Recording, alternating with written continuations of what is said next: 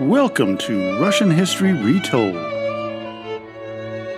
Episode 243, The Russo-Turkish Wars, Part 1.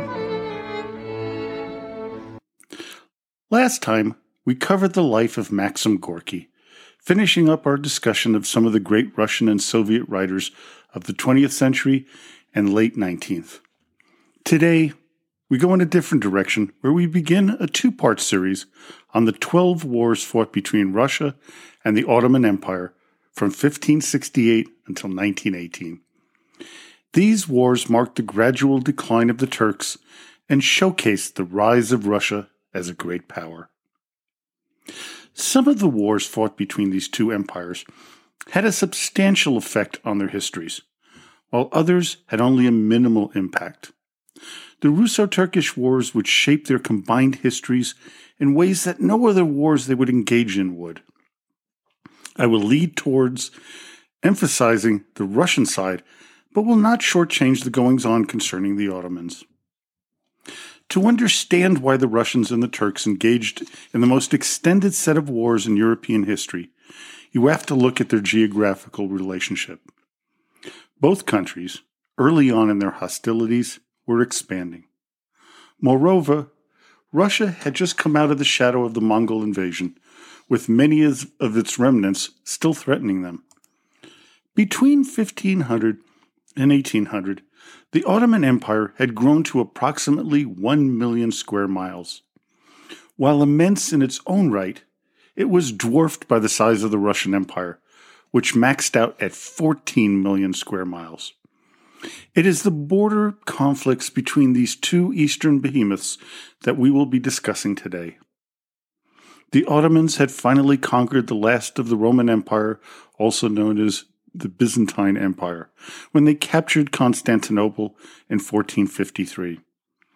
However, they were threatening Europe with hopes of spreading Islam westward.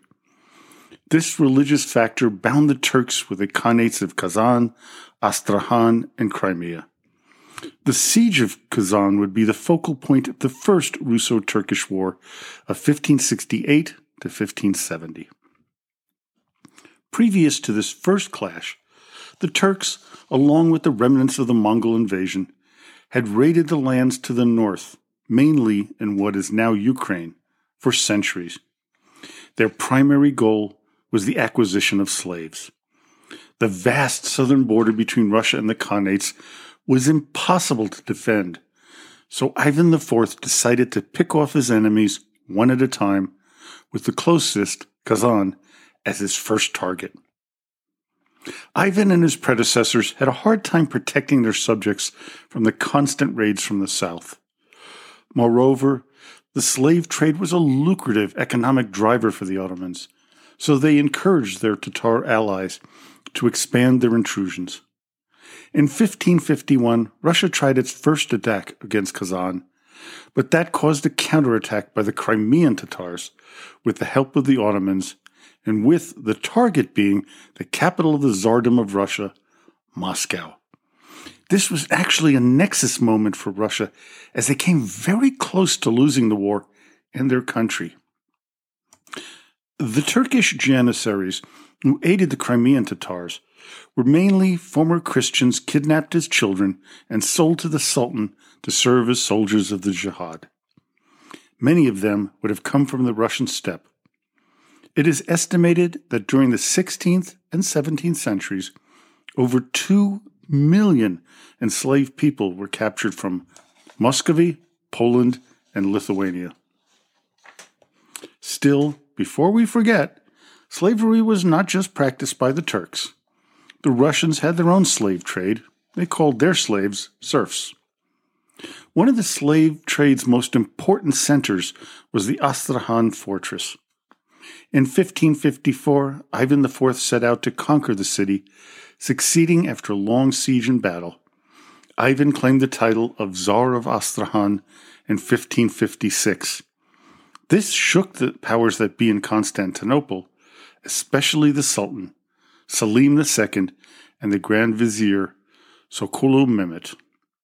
Sending 20,000 Turkish soldiers, along with between 30 and 50,000 Crimean Tatars, we have the beginning of the First Russo-Turkish Wars, starting in 1568. Now, some historians don't count this as an actual Russo-Turkish conflict, but I feel it really set the stage for all future battles. The enormous force began their siege of the Astrahan fortress the following year. While the siege was going on, the Ottomans enlisted a large number of enslaved people from Moldavia and Wallachia, which is modern-day Romania, to dig a 450-kilometer canal between the Volga River and the Don, which would give them a way to ship troops quickly, threatening not only Russia, but Persia and Central Asia. This canal would be a significant undertaking today, so it is not surprising that it failed. The governor of Astrahan, Pyotr Serebriani, set out a bunch of troops to harass the besieging army of the Turks. This delay allowed the relief force to arrive from Moscow. The Russian military won a resounding victory, routing the Ottomans led by Qasim Pasha and Khan Devlet, the first Giray of the Crimean Tatars. Subsequently, the Ottoman navy was destroyed in a storm, leaving the remaining soldiers trapped. Most died from raids by the locals or froze to death during the winter. The Ottomans could always muster up new troops from within their empire, but rebuilding a navy, well, that was a whole different ballgame. Because of this, they hastily signed the Treaty of Constantinople in 1570.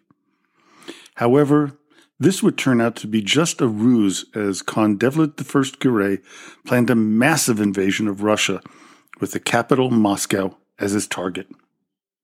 Gathering up 120,000 men, 80,000 Tatars, and 40,000 Ottoman troops, Giray invaded Russia in May 1571.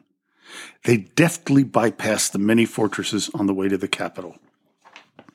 Moscow had only 6,000 troops available, as the rest of the army was engaged in fighting against the Swedes and the Polish-Lithuanian Confederation. It was a disaster in the making. On their way to Moscow, cities along the invasion path were burned to the ground, the able-bodied captured and sent into slavery, and the elderly and infirm massacred. When the Turks arrived on May 24, 1571, they laid waste to the countryside surrounding Moscow and lit the city itself on fire.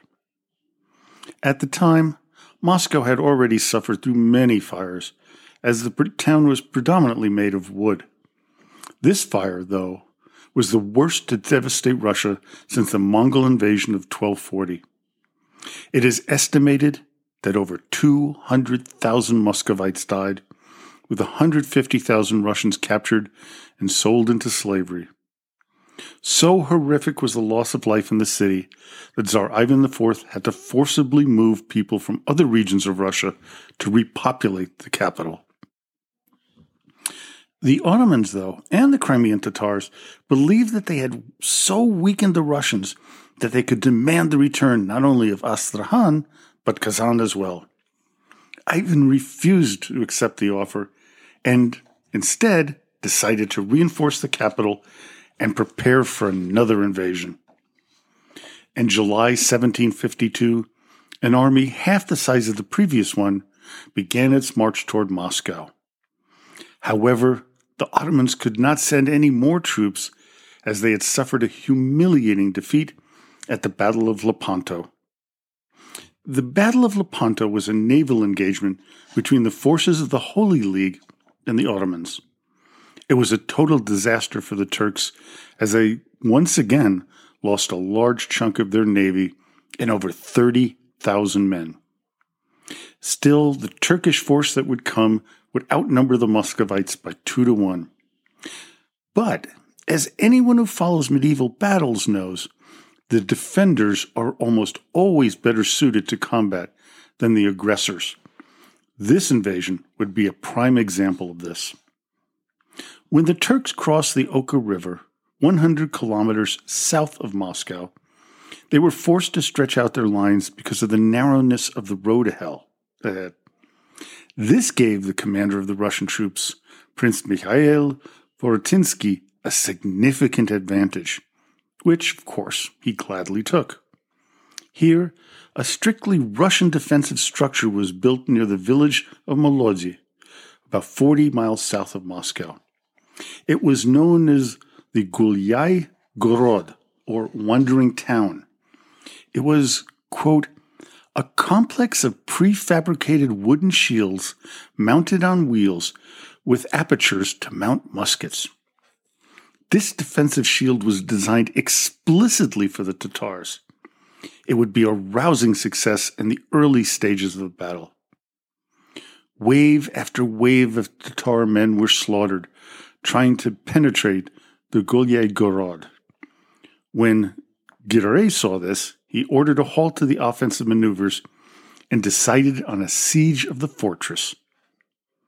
Then, in what you have to call a brilliant plan, Prince Yuri Tokmakov sent a message from Moscow telling to Vorotinsky that a massive relief army led by Tsar Ivan was on its way from Novgorod.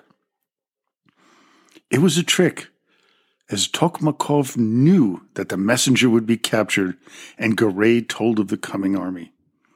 The Khan decided he could no longer wait for the siege to win him a day and ordered a full-on assault. On August 2nd, 1572, the Tatars attacked and were met with both artillery and a counter-assault by the Russians. Vorotinsky also ordered an attack by cavalry on the enemy's rear, leading to a rout. Over 25,000 Ottomans and Tatars died that day, including the sons and grandsons of Giray. This would end the threat of the Mongol horde's remains to the Russian state's existence forever. While continued raids would be endured until the early 18th century, and two invasions of the suburbs of Moscow would occur in 1591 and 1592, there would be a further threat to the whole of Russia again, and that was pretty much over.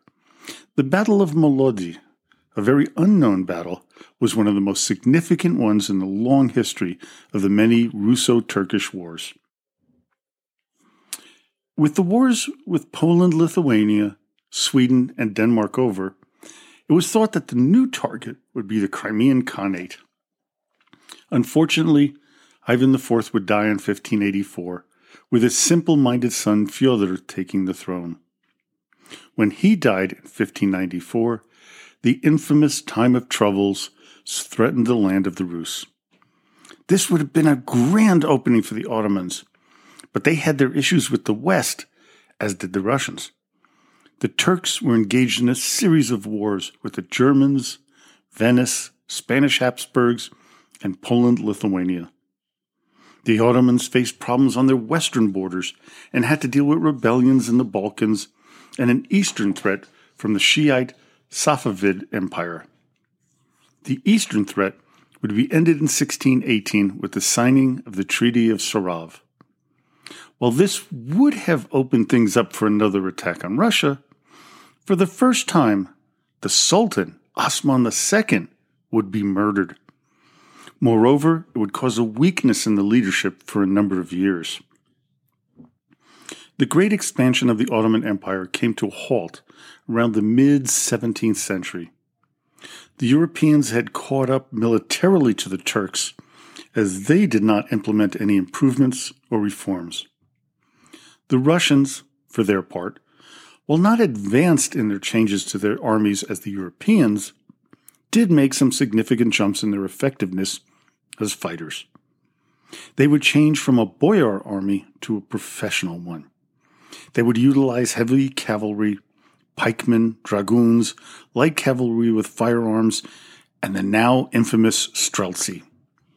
Unfortunately, within the Ottoman military ranks, there was a lot of infighting to keep the old ways. It would cost them dearly. The next great battlefield between the two sides would be over the control of Ukraine in the 17th century. This would have grave consequences for the history of Ukraine, as well as the current state of events that are unfolding on the Russian border. After the Russo-Polish War of 1654 to 1667 and the Polish-Ottoman War of 1672 to 1676, Ukraine was split in half. The left bank side, which when you look at a map is on the right side of Ukraine, they would ally themselves with Russia. And the left bank means the left of Russia. So while the right bank, which is on the left side, would side with the Ottomans. This split is being used by Putin as a wedge issue and potential for an invasion of Ukraine, which we saw occurred in February of 2022. This split in the Russo-Polish War would begin the growth of Russia from a regional power to a global power and set the stage for building an empire. This war was precipitated by the Klementensky Rebellion of Zaporizhian Cossacks, which began in 1648. The local Cossacks were starting to chafe under the rule of the Poles and Lithuanians, primarily due to their Catholic leanings. As a result, they would reach out to the Tsar of Russia to aid them in their rebellion. The Russo-Polish War would signify the Poles' waning power and Russia's rise. This would greatly concern the Ottomans. The trigger was in 1651, when an assembled Zemsky Sobor voted to acknowledge the Cossacks as part of the Moscow sphere of influence and to enter the war against Poland and Lithuania. Tsar Fyodor III waited until 1653 to accept the decision and asked for a second positive acclamation, which he received. After the Cossacks ratified the agreement at the Pereyaslav Council, the Poles and the Lithuanians had no choice but to prepare for war. Also known as the 13 Years' War, it would begin in 1654 and go back and forth until it looked like the Polish-Lithuanian Commonwealth would win in 1660, when the Polish King John II Casimir ended the Second Northern War against Sweden with the Treaty of Olivia. He could now concentrate all his forces on the Russian-Ukrainian left bank front. However, Casimir's gains early on would vanish over the next 7 years. He was forced to sign the Treaty of Andrusovo, giving Smolensk and the left bank to Russia. It would hearken to the era in Poland known as the Deluge. The Commonwealth would lose 1/3 of its population during this period. The Ottomans, on their part, were deeply concerned with the growing power of the Russians and the loss of the buffers of Poland and Lithuania. Ivan Samolovich, the hetman of the left bank, would cross the Dnieper River with 30,000 men to take the fortress city of Shahirin and afterward Doroshenko. This incited a response from the Ottoman Sultan Mehmed IV to send troops to retake the cities. In 1677, an army of 45,000 Crimean Tatars and Ottoman troops left for Shahirin. However, it would be stopped short of its goals by smashing defeats of its military. Oh, but this did not stop Mehmed IV from trying again, this time with a far larger force of 120,000. Approximately 70,000 were Ottomans, with the remaining 50,000 being Crimean Tatars. Here, we first hear the name of one of the great defenders, Patrick Gordon, one of Peter the Great's soon-to-be best friends. With the odds significantly against the Russians, Gordon, along with Princes Rododanovsky and Samolovich, knew there was no way to defend the fortress of Shahirin safely and effectively. So instead, they decided to rig the city with gunpowder magazines. When the Ottoman Empire or army entered, they exploded, killing thousands of their troops. The Russian forces made a beeline dash for Kyiv, which they reached, forcing the two sides to sign another treaty known as the Peace of Bakhchisaray on January 3, 1681.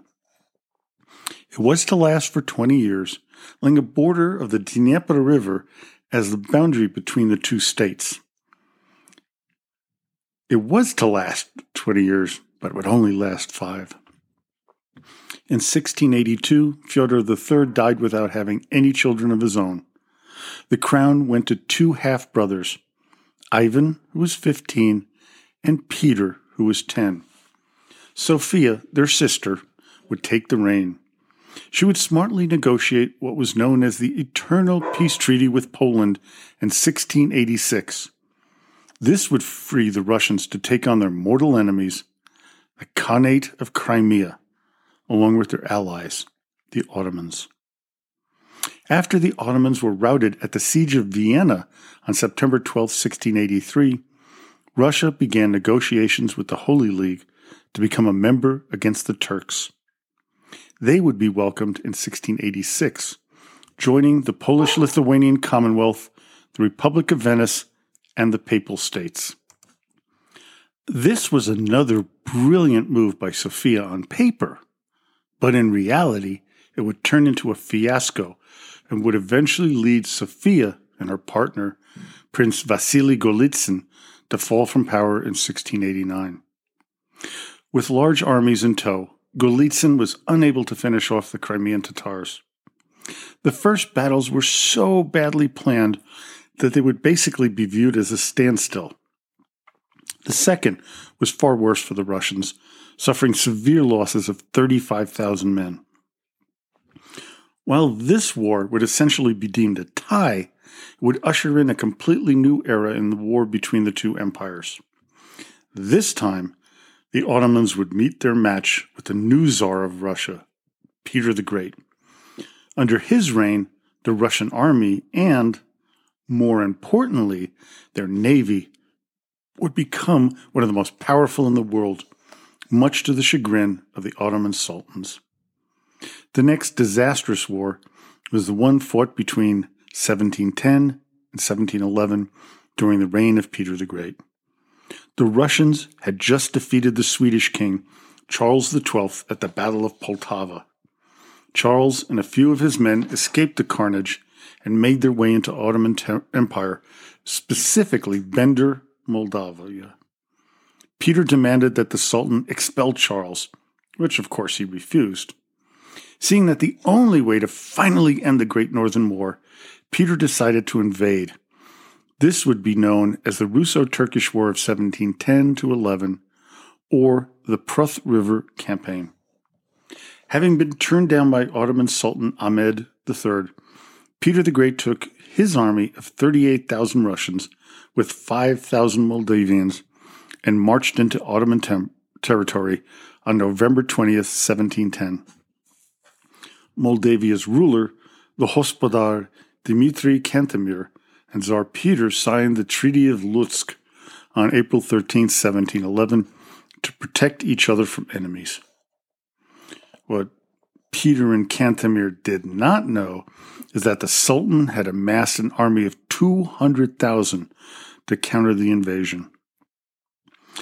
The Battle of Staniletsy would cause Peter and his army to be surrounded by the Ottomans and their ally, the Crimean Tatars.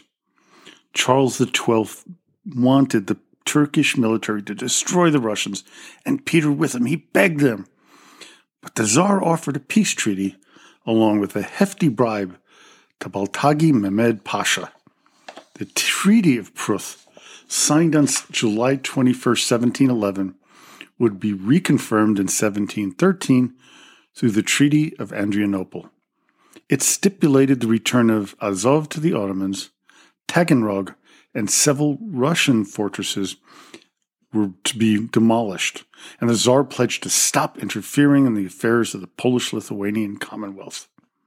Now, Peter had no choice but to sign, but the terms were so lenient that's considered one of the great blunders in world history. There are many nexus points in history where something, had it happened differently, would have changed the trajectory of a country or an individual. For example, had Baltagi Mehmed Pasha decided to capture or kill Peter, and he had every opportunity to do so, Russia may never have become an imperial power. they would likely never have had any foothold in the Caucasus, and the Balkans would have remained an Ottoman holding for a lot longer. While the news of the victory was greeted with jubilation in Constantinople, he was dismissed when it was learned that Baltagi Mehmed Pasha had given up a complete victory at hand. Moreover, his enemies, which included the Crimean Tatar Khan and Charles XII, would rail against him in the court of the Sultan. As a result, Baltagi Mehmed Pasha died in exile in 1712. Around the time of Peter the Great's death in 1725, the Persian Empire began to make inroads into Ottoman territory. They had fought unsuccessfully against the Russians in 1722 to 1723, which gave up land in Anatolia, modern-day Armenia. By 1732, Empress Anne had negotiated a treaty with the Persians to bolster the threat against the Turks. This was affirmed again in 1735. This would lead to a Russo-Persian alliance against the Ottomans. In 1735, the Persians began to take territory away from the Ottomans, which angered Sultan Mahmud, but it did not trigger a declaration of war. What started things was the continued incursions of the Turks' ally, the Crimean Tatars, into the left bank of Ukraine. So, in the spring of 1735, Field Marshal Burkhard Christoph von München took a Russian army of 62,000 men into Crimea with the intent of conquering its long-term enemy. By this time, the Crimean Tatars were using the same fighting style they had since the Mongol invasion of 1240. They were light-mounted warriors who would turn out to be no match for the Russians' more modern army with muskets and artillery. The Crimeans raced back to their fortress at Perekop, a place that they were able to defend in 1689 when the Russians tried to take it. This time, the Crimeans were not so lucky. The fortress was destroyed. The Russians followed up on the victory and took the entire peninsula, slaughtering tens of thousands. The next target was the Ottoman-held fortress of Azov, which Peter the Great took in 1689 but lost in 1711. On June 19th, the fort was retaken through the use of 60 galleys and 15 artillery platforms in the waters surrounding the fortress. July 2nd saw another victory with the taking of another Ottoman fortress on the Black Sea, Ochakov. The defenders had run up a white flag in surrender, but the Russians killed all 13,000 of them in the fort.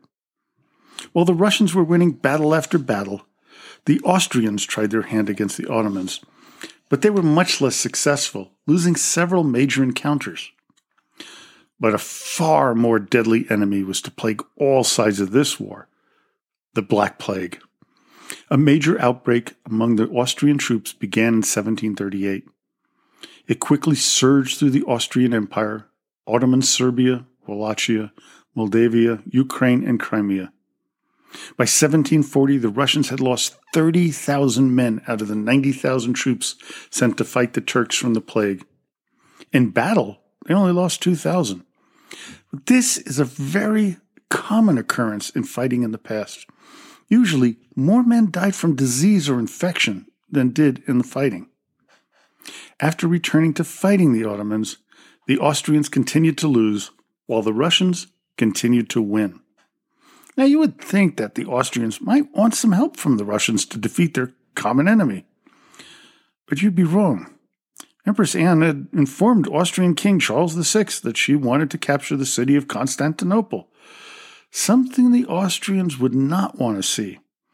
Moreover, it would give the Russians way too much power in the region. Because of this, the Treaty of Belgrade was signed on September 18, 1739, between the Ottoman Empire and Austria. This forced Anne to sign her own treaty on October 3, 1739, known as the Treaty of Nice. The terms of the treaties were not very beneficial to the Russians, as they had to give up all their territorial gains except Azov. On top of that, they couldn't even keep a fleet of warships there. Furthermore, Austria was given the right to protect Christians within the Ottoman Empire, a right that Russia always believed that it held. As a result, Vienna and St. Petersburg would become enemies for the next 150 years. Well, I hope you enjoyed today's episode. Join me next time when we finish this two-part series, when we cover the remaining wars between the Russians and the Ottoman Empire. Well, I'm going to break a tradition that I've gone through. So what is this, the 243rd episode? And I have ended every single one with the same phrase. And I've heard from some of my listeners saying, I even repeat it with you at the end. That's going to change. And I want to thank somebody for this change. It's one of my reviewers recently on Apple of the podcast. And he said, Mark, when you say "Das Vidanya и Spasibo Большое," you're saying basically thank you very much. There's a better way to do that for your podcast, and today I'm going to end the podcast that way. So, until next time, "Das Vidanya и Spasibo za Vnyamanya." What that means is goodbye and thank you for listening. And I really thank all of my loyal listeners for all these 12 years for listening. We are on the precipice of Thanksgiving here in the United States, and I want to wish everybody happy Thanksgiving. And to everybody in the world, again, "Das Vidanya и Spasibo za Vnyamanya."